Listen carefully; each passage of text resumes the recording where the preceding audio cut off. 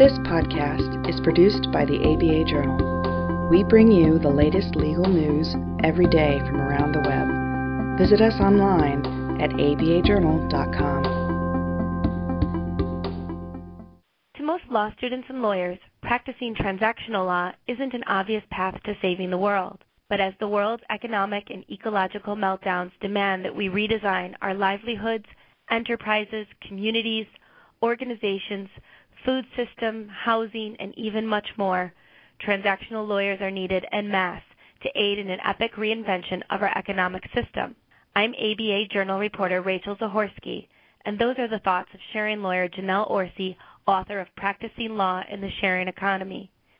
Janelle joins me today to discuss her new book, geared towards lawyers who want to practice sharing law and attract as clients the growing population of Americans who want to build social cooperatives, social enterprises, and local sustainable economies.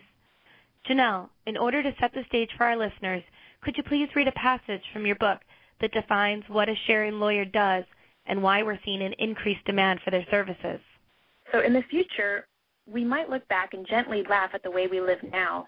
The way we presently participate in consumption is by attempting to buy and own everything we need. We work long hours because we strive to own a car, own a house, and so on. But from the standpoint of wise resource use, individual ownership is not the most efficient or easiest way to meet our needs. The sharing economy presents us with a viable and necessary alternative. We can have access to many things that we need without having to own them all by ourselves. Our right to access something will derive from a variety of new relationships. We may have an agreement to borrow or share an item. We may be a member of a group of friends, a cooperative, a nonprofit, or a service that gives us access to that item. Tool lending libraries, borrowing and lending, car sharing clubs, and shared ownership will be the new norm. The sharing economy and the platforms on which it will operate can be built by individuals, groups, and local governments within communities. The creation of these platforms will be greatly facilitated by transactional lawyers with expertise in agreements, organizations, regulations, and so on. Practicing law in this new economy comes with unique challenges, which also point to the shortcomings of our legal system. Clients approach their lawyers with incredibly innovative ideas for making their communities better. It is the lawyer's job to help them navigate the laws to improve their chances for success and sustainability. But the process can be baffling to an attorney. The relationships, transactions, and organizations of the new economy are sometimes so unique that they cannot be classified within the existing legal frameworks. At the core of it is the fact that our laws were designed to regulate relationships in a competitive economy, not a collaborative economy.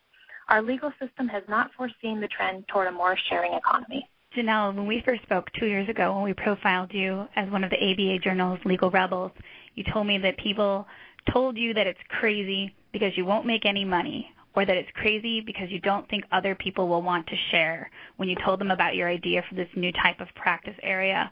Can you give us an update on what's happened in the last 2 years? I know this is your second book. You've got a nonprofit on the way. No, it definitely doesn't feel like I've done anything crazy, and it's really, ever since I wrote my first book, The Sharing Solution, and since I founded or co-founded the Sustainable Economies Law Center a few years ago, there's just been a huge wave of interest in this work, and I think everybody's coming to the recognition that we have to do something different in society. We can't keep consuming as much as we do for environmental reasons, for economic reasons, and also for happiness reasons. People are just yearning for a more connected community and connected economy, and so there's just people coming out of the woodwork all over the country who are starting things like cooperatives and tool lending libraries and car sharing clubs, and they're all sort of coming out of the woodwork and learning about my work, and so it means that I've gotten quite a bit of attention, quite a bit of business, and it's just wonderful to see this transformation happening in society. And now this is your second book. What does this book expand upon? Or can you explain a little bit more from your first book, as it gives lawyers a guide not only on how to mold their practices in this fashion, but talks a lot about the changing economy in the U.S. and how lawyers can really capitalize on that in order to build these types of practices. Mm-hmm. Yeah. Well, the first book was really written for lay people, and it was a Nolo Press book, and it's called The Sharing Solution. And I I wrote it because I thought, well, this was back in 2009, or I think I even started writing it in 2008. I just thought that people don't really have a vision for a sharing economy yet. The idea of sharing a car or sharing a house or borrowing and lending goods just doesn't occur to people that often when they're trying to think of ways to cut their costs or cut their consumption. So really that was a practical guide for lay people on how to do it, and plus it included a lot of legal agreements like a sample car sharing agreement. But this new book, Practicing Law in the Sharing Economy, which is the American Bar Association published book, is really written primarily with lawyers in mind, although I do know a lot of lay people have read it, and one of them said this is not just a legal guide, it's really a vision for a new economy. And I really am trying to, first of all, help paint a very thorough picture of how can we completely change the economy. Not only how are we going to be consuming, sharing things instead of buying things, but also how are we going to make our livelihoods? What does our work look like? What does our home ownership and land ownership look like? How do we invest our money? That kind of thing. So trying to give a very full picture of what it looks like, and then give guidance to lawyers on, well, how do you form an entity to serve as a platform for this type of activity? What regulations are going to come up, and how do you navigate them? How does employment law apply? How do securities laws apply, and so on? And I never expected that becoming a lawyer who focuses on the sharing economy, I never expected that would require that I learn about so many areas of law, but just as I went along, I had to learn so much. And then this book is really, in many ways, and it's an abridged version of my brain of all the information I've accumulated over the last 5 years about sort of the legal implications of a sharing economy.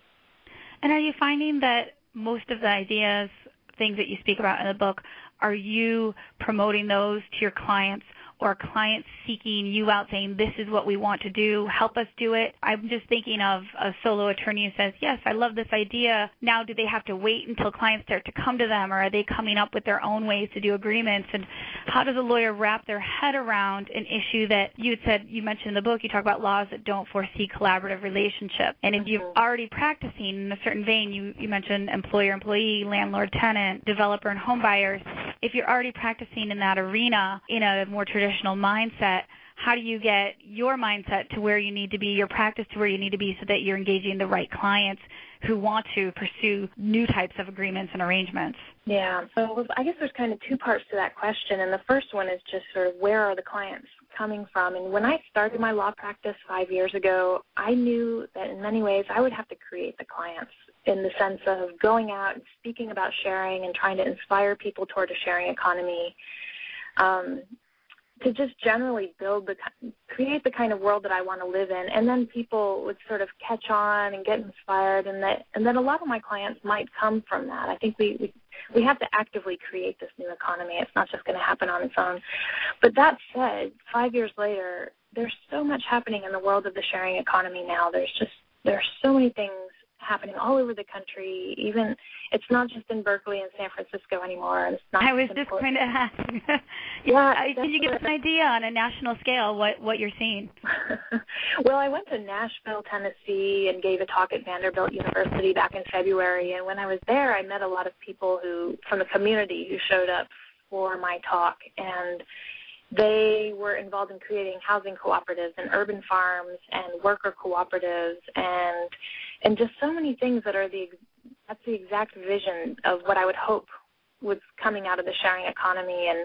And that was Nashville, and then I went on to Orlando and gave a talk there, and also in Asheville, and just everywhere I went, there were people who were already doing this work in those communities. And so it dispels the myth that this is sort of a leftist or hippie trend. I think it's just anybody who needs to find a more creative way to get their needs met is sort of looking around at what the resources are in their community and realizing that there are tons of resources if only we could share them and cooperate and manage them more wisely. And so I think that a lawyer who sets up a practice anywhere else in the country is going to have to do some of the work of building awareness in the community of what their law practice is and what the vision is for the sharing economy. I think you do have to do that work a little bit and to just become part of the local sharing movement. But clients will definitely come, and the reason I know that is because I get prospective clients from all over the country who I can't serve, really. I try not to take any clients outside of California. And so then I look for lawyers in those other states to help them, and there aren't lawyers yet in many states. And so I know that the business is out there because right now it's coming to me, and I think any other lawyer who sets up a practice is going to be pretty pleased at what comes out of the woodwork. But as for training oneself to become a lawyer in the sharing economy, reading my book I think is going to be really helpful, because what I've done is sort of grappled with a lot of the legal gray areas that come up. And I think what lawyers are going to find is that the clients are going to come to them and say, well, I want to do this. I want to create, for example, a grocery cooperative, and it's going to be owned by all the people who shop there. We're basically just going to get a warehouse. We're going to purchase food in bulk from a variety of different farmers and food producers and then divvy it up amongst ourselves at cost. And this kind of activity sits in so many legal gray areas. I guess one of them is it even a grocery store? If you set up a warehouse and people are exchanging food in it, is that a food facility that's subject to all the health and safety laws? Is it an employment relationship when each of the members goes and volunteers 2 or 3 hours a month, kind of fulfilling orders or stocking shelves and that kind of thing? And then there's also the question of what type of entity should it be, and is it a mutual benefit nonprofit? Is it a cooperative corporation? And a lot of times you look at the entity choices that are out there and none of them fit perfectly. And same goes for the tax categories that it might select, and also securities law comes up. If each member is investing, say, $500 each in this cooperative, is that a security? How do you register that security, or what exemptions might there be? And because this activity it's sort of like a group of people just buying groceries together on one hand, but on the other hand, it sort of is like a grocery store. And so it's going to be in so many legal gray areas that I just mentioned. And what I do with the book is give lawyers guidance on how you can navigate those gray areas and how you can get your client to reshape their activity a little bit so that it fits more squarely into a recognized legal category. Do you think people are realistic with their expectations when they come to you and say, we'd like to make an agreement for car sharing? Or actually, one of the items on your website that caught my attention was how to stop foreclosures through home sharing.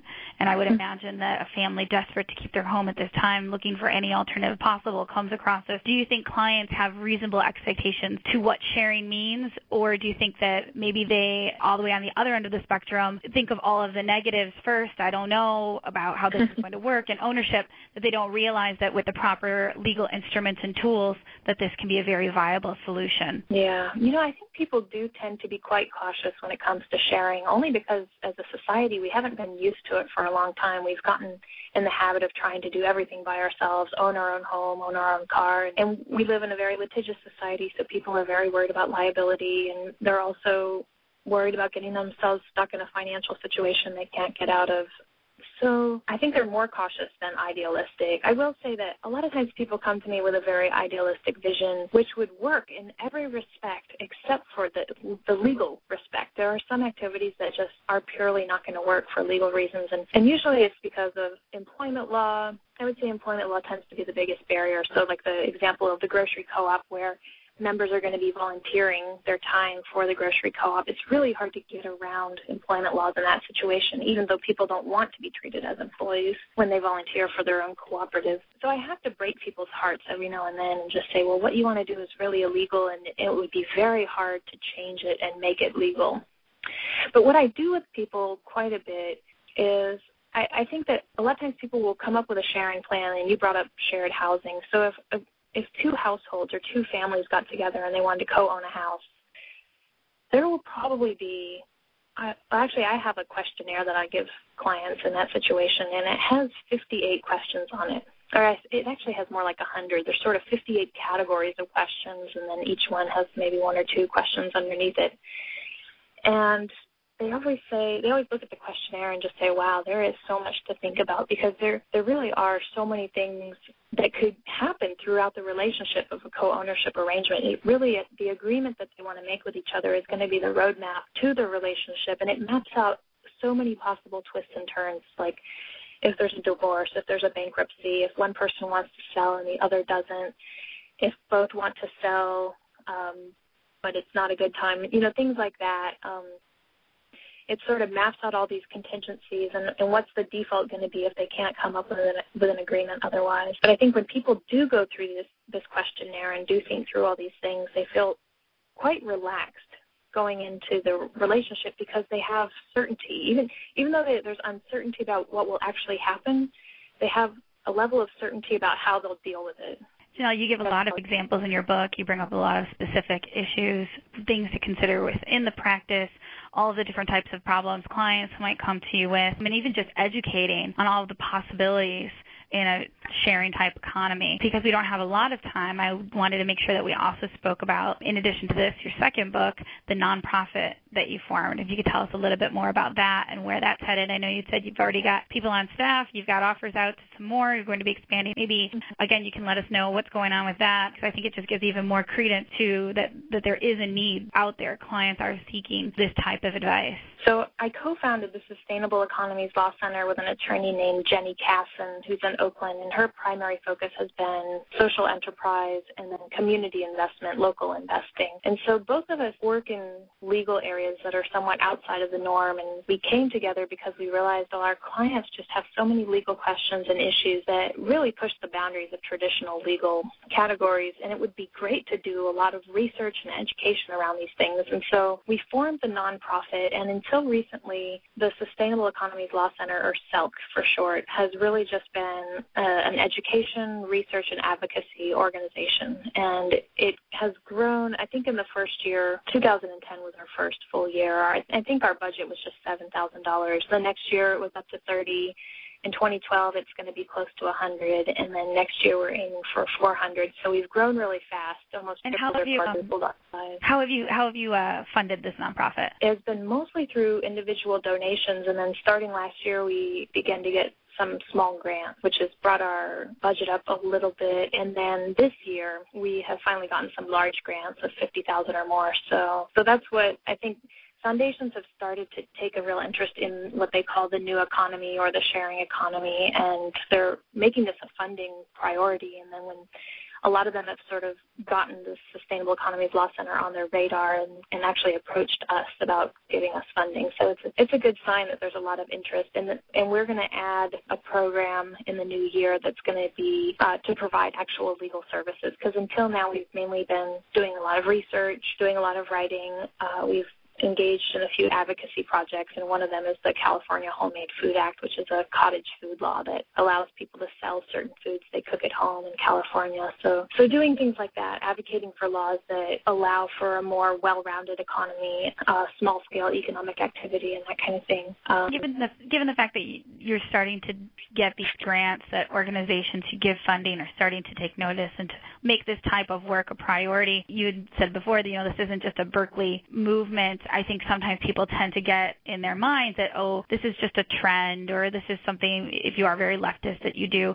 But can you maybe give us an idea of what the future is going to look like, and whether or not you think a sharing economy is going to play a larger role rather than just a fringe for people who truly see a benefit, or for other reasons, altruistic, pursue this type of a lifestyle? Mm-hmm. Well, I think that it's absolutely going to have to become the norm of how we do everything, and the reason is that our ice caps are melting so fast. And I just think about children who are born today. The sea level is probably going to rise 3 feet by the time they die, and we're going to be living in a very different world, and we have to change our consumption so fast, and we also just need to change the economy really fast, because there's a lot of people recognize wealth keeps accumulating with people who already have it, and people have taken to the streets in the Occupy movement and recognize the existence of the 1%. But if we don't change the way that we meet our needs and the way that we work in society, if we keep working for the same companies and buying from the same companies and investing in the same companies, it's just going to continue to cause wealth flow in that same direction. And so people recognize that we have to change, or things are really going to just crumble to pieces. And so we can do it now while things are still relatively stable, and I think a lot of people who see the future clearly enough are willing to start changing things now. But I think we can also change in the face of a crisis, and I think either way it's going to come about, and it's going to have to involve sharing, or people will literally not be able to meet their needs. And I can visualize a society in which in every neighborhood there is car sharing happening, where there are grocery cooperatives, where there are urban farms, where there are child care cooperatives and housing cooperatives and tool lending libraries. And and networks for people to barter with each other. And I think that if we all lived in communities that were just full of these kinds of organizations and projects, that we would feel so much more secure that in the future, no matter what happens, that we're going to be able to meet our needs. Thank you, Janelle, for joining us today to discuss your new book, Practicing Law in the Sharing Economy. We invite our listeners to comment on this and other podcasts on abajournal.com. This podcast was brought to you by the ABA Journal. For more podcasts on the legal issues of the day, visit us online at abajournal.com or subscribe for free to the ABA Journal podcast on iTunes.